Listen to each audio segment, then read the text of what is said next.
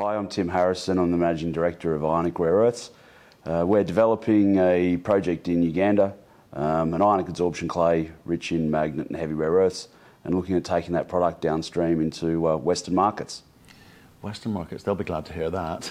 How are you, mate? Very good, Matt. Okay, we're in Indaba, one-to-one, lots of people meeting. In fact, I think Benchmark are here as well on the lithium side. Lots of people getting super excited about Africa, including our dear friends in the US. You've been having some interesting conversations, haven't you? Yeah, we've a lot of engagement there. That's really looking very promising. I think they're excited about the opportunity to get access to magnet and heavy rare earths, proven ionic adsorption clay product, and get those elements into the supply chain in the US. The Europeans are also very keen as well. So, there's a bit of discussion happening in Europe as well. See, that's the interesting bit, right? You said proven. So we're not having a conversation technically about is this possible, how does it work, what is it? You're having conversations which are a bit more commercial leaning. You're about to submit the feasibility study. How's that going? Yeah, it's good. So we're getting very, very close. We've been waiting for the Ugandan government to finalise their submission portal on recent changes to the Mining Act. So we expect that by the end of this week we'll be ready to upload those documents. We've still got to complete an ore reserve estimate and get that out to the market, and then we'll be in a position to release our study to the market and talk about the project economics at that point in time. Okay, I want to come to that. So the Ugandan government is going to be ready to receive if you're ready to submit with the feasibility study, right? Yeah, we've already been working with the Ugandan government since the start of September on the mining lease application. So we've provided them with initial documentation so that they can start getting their head around, the way in which we envisage developing Makuutu, getting into production, and potentially scaling up substantially in time. Okay, so I just want to be clear. I want to know, will you be submitting next week? If it's ready at the end of this week, will you be submitting next week? Because there's a few things that need to kind of go in at the same time. Are you ready? Yes. All the documents are lined up and ready to go. So we're just waiting. We're being a partner in the process and working closely with the Ugandan government on that. Okay. They've been very, very supportive through social media as well, I think. And I think that gives an indication of the relationship that we've got with the Ugandan government. And recently we renewed a retention licence that was renewed within 8 days. So there's a lot of support there. Right. Okay. So you're ready to go. So you must have some sense of what the economics are looking at, or a firmer sense of what the economics look like. When are you going to be positioned to kind of share that with the market or explain those? Look, hopefully when we're not very far away from being able to do that. I'm waiting on competent people to finalise all the documentation for the ore reserve estimate and the project team to get that closed out and submitted to the board. Hopefully that's not very far away either. Okay, so feasibility study process in terms of approvals is how long? It's not going to be 8 days. No. I think for the mining lease application, the mining licence application, we're expecting we'll have that by the end of March. Okay. That's the dialogue that we've had with the Ugandan government. Okay. And at that point, are you done and hosed? Is that it? No more licences, permits required? Well, we're working through a mineral development agreement now with the Ugandan government as well, which will set the fiscal terms for the project. What does that mean? So potentially there's an option for the government to have a free carry or an interest up to 15%. Why wouldn't they? If it's free. Well, everything's negotiable, and that's what the Ugandan government has spoken to us about. They want to build a mining industry. They want to attract international investment. Right. They want to be, raise the profile of Uganda being open for exploration and mining. I think there's a mechanism here where we can be partners in promoting Uganda through a fair mineral development agreement that makes sure that there's enough benefit for both groups moving forward. Right. Okay. So we've talked technically in the past about what it is and how it works. You've obviously got to then build the facilities on site, and as a relatively nascent industry, say in Uganda. In terms of being able to access the capital, i.e. people looking to Uganda, is that an investable country? How are those conversations going? I would say we've certainly spoken with a number of groups now who are becoming more comfortable with Uganda, more comfortable with Africa. So I think we're going to be in a position where I don't think financing this project is going to be an issue. It's more around mapping out where the product is going to go. Where that product is going to go is potentially going to open up other opportunities to fund Makuutu and also work on the supply chain. Okay, you referenced at the beginning, we talked about it at the beginning, and we've seen it ourselves. There's a big contingent from the US here. Rare earths is meaningfully part of the dialogue in terms of critical minerals at the moment. So, are you sensing that you're looking to push product into the US because that's where the biggest pockets lie of capital? Right, or are we? Because you're in. Is it Northern Ireland? You're in for the magnet recycling. Yeah. That's Northern Ireland, Belfast, right?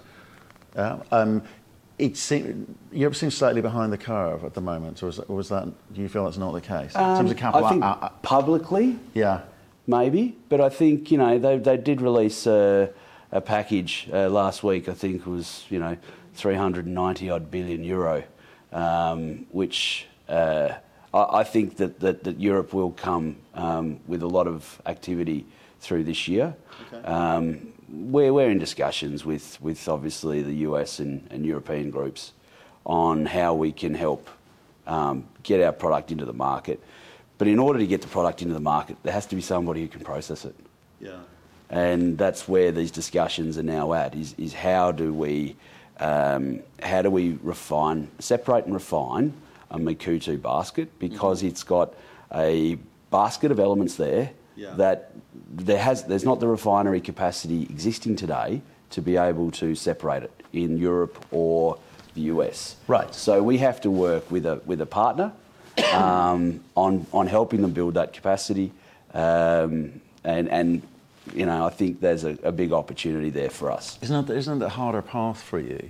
Because the Chinese have got it all covered, right?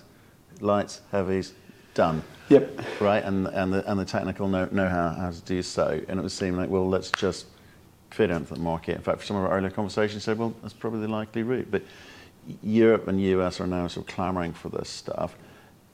Could that hold you back? I think there's mechanisms there where we can work on the timeline that we're working to with groups in both the US or Europe to build that capacity. Okay. The reason I ask is because we had conversations with bankers out of the US saying if there's any component that has a dependency on China, we're out. Okay? So you've got to make conscious decisions about where you go. So I'm saying one's an easy path, known path, and the other is slightly more complicated, but probably might be better for you in the long run. And I think greater upside. You're right. And we've got a long life asset at Makuutu. We're not thinking short term. Yeah. This is long term upside. This is positioning ourselves to benefit from being a participant in those new traceable, secure supply chains into Western markets. Okay. Talk to me about Belfast. We just referenced it. Belfast. Is that still? Where is that in terms of priority list? Because it's small. It's great technology. Yep. But it's small, and yes, it kind of announces you on the stage in terms of Europe. But it's hardly the revenue spinner, and maybe it's a distraction. And how are you feeling about it? I wouldn't say it's a distraction. I think it's a potential unlock. I think the recycling of magnets is overlooked. I think when you look at the production of magnets, and there's going to be more magnets made, when a magnet is made, not all of the material, the inputs, actually end up as a magnet. A lot of it ends up as waste. That material gets recycled. At the moment, 40% of the world's current magnet rare earth supply chain is recycling.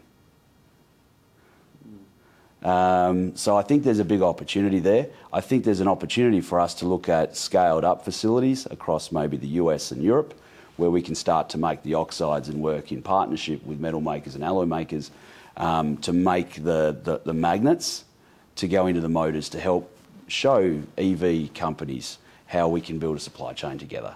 So I think it's a way for us to start participating in the supply chain at smaller scale, working with partners in metal making and alloy making, where we can develop the IP and the transparency on the costs, which is what effectively the EV companies want to understand how they're going to build their supply chains. Okay. And then at some point in the future, as you say, oh, by the way, we've also got this thing over Well, this here. is Makuutu is the long life. Yeah, right. But you've got to help to build that supply chain. And I think the recycling is a mechanism for us to unlock it.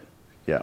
Okay. Well, tell me about how people do get a sense of what Makuutu could be, because you're going to need to build a few facilities for them to be able to process it as much as you need to at your end, to be able to then give bulk samples to various people to say, well, this is how we do it, maybe, or do you just pick one partner and say, right, it's there, it's massive, but you need to get your kind of capital together to kind of build out what you need, and we'll work with you on that one, and hopefully do it within a timeline which kind of matches up with ours.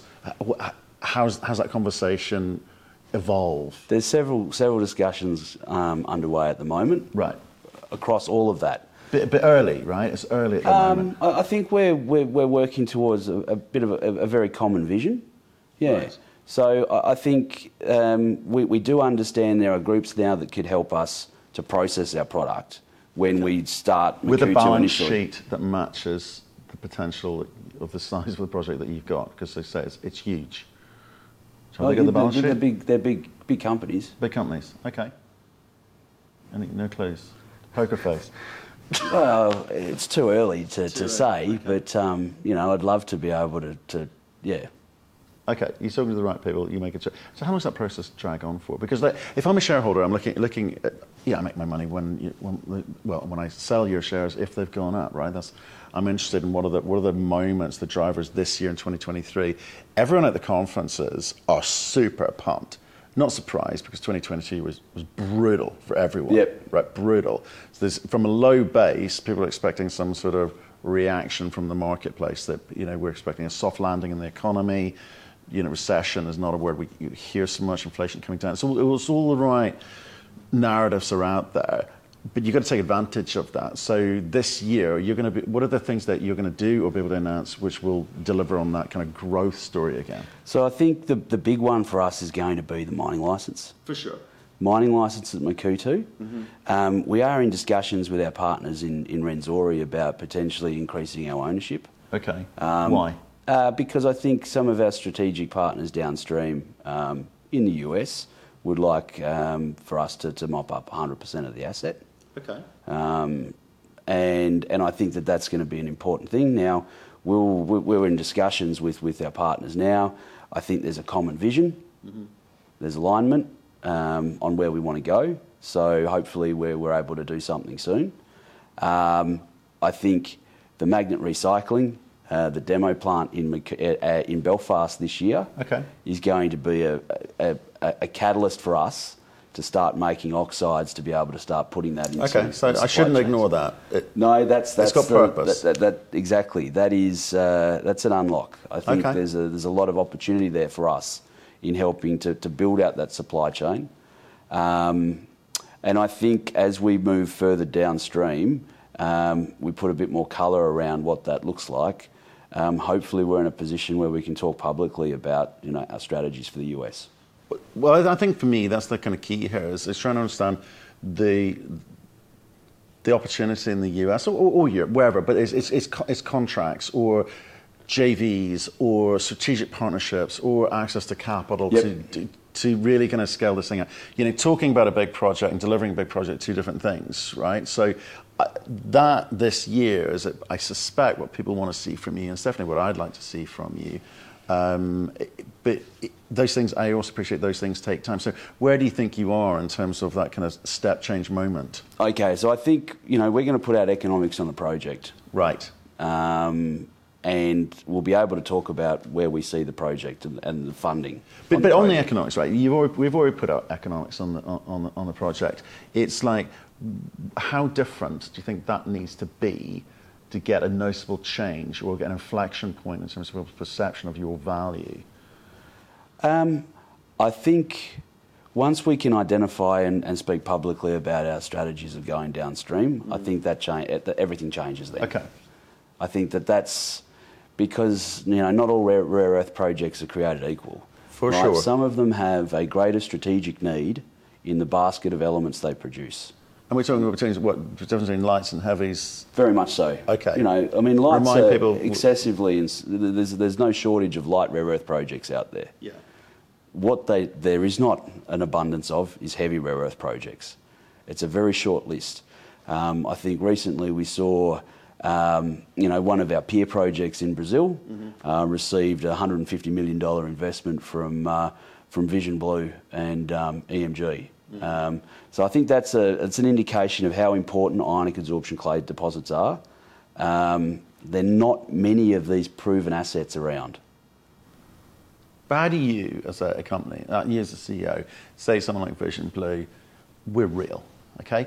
There's a lot of chat in the market. I say, not everyone's going to be able to move things along. How do you say, trust us, we're real, we've got the heavies, high margin stuff here, and we've technically cracked the code here, and we have inserted ourselves into the ecosystem of companies that will get into production, will have some economic reality to it.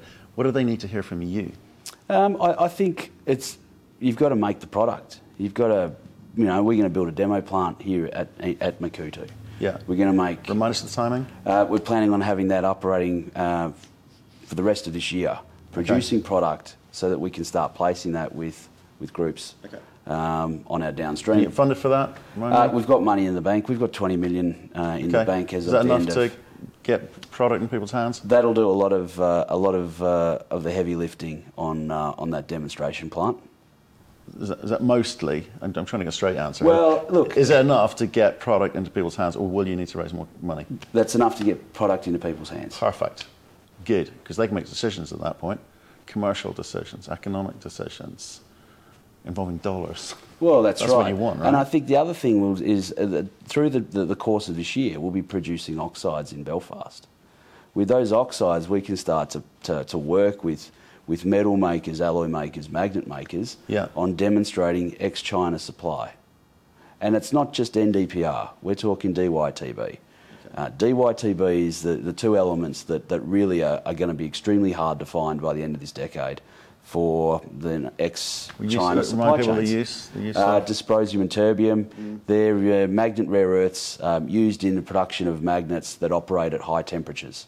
So if there's no DyTb, the magnet will start to demagnetise at a much lower temperature, which means the motors, the wind turbines, can't operate at the temperatures required to drive the efficiency. So you see what happens then, don't we? Well, you just drive along and that's it. That stops. Yeah. And big market for that, you think, or growing market for that? I think we saw some recent numbers from a forecast from Adamas that sort of suggested by 2035, the market for NdPr had to basically replicate the existing market for China now. Yeah. But the market for DyTb, we effectively need 5 Chinas. That's a lot of Chinas. Right, so there's a lot of that's a lot of production. Yeah. In a very, very hard, heavy rare earths are very hard to find in a short space of time. Yep. Yeah, that's interesting times ahead. Well, there's the challenge for you this year. You've got a lot to communicate this year. So there's a lot of news flow. You've got to make it important news flow rather than just kind of filling the space. So it sounds like you've got a few things lined up. I'm excited for you. No, look, it's not boring. No. It's kind of rarefied air to be able to be, because it's like, as I say, not all companies are created equal. Lots of new entrants into the space with not necessarily people who've ever done it before, but talking a good game, and even some of the advanced plays are starting to perhaps struggle a little bit to get over the line. So it'll be interesting to see how the total market for rare earths evolves in terms of supply, ex-China. This year for sure, but look, appreciate your time, man. Thanks, Good luck, and good luck with your conversations at the conference. Thank you.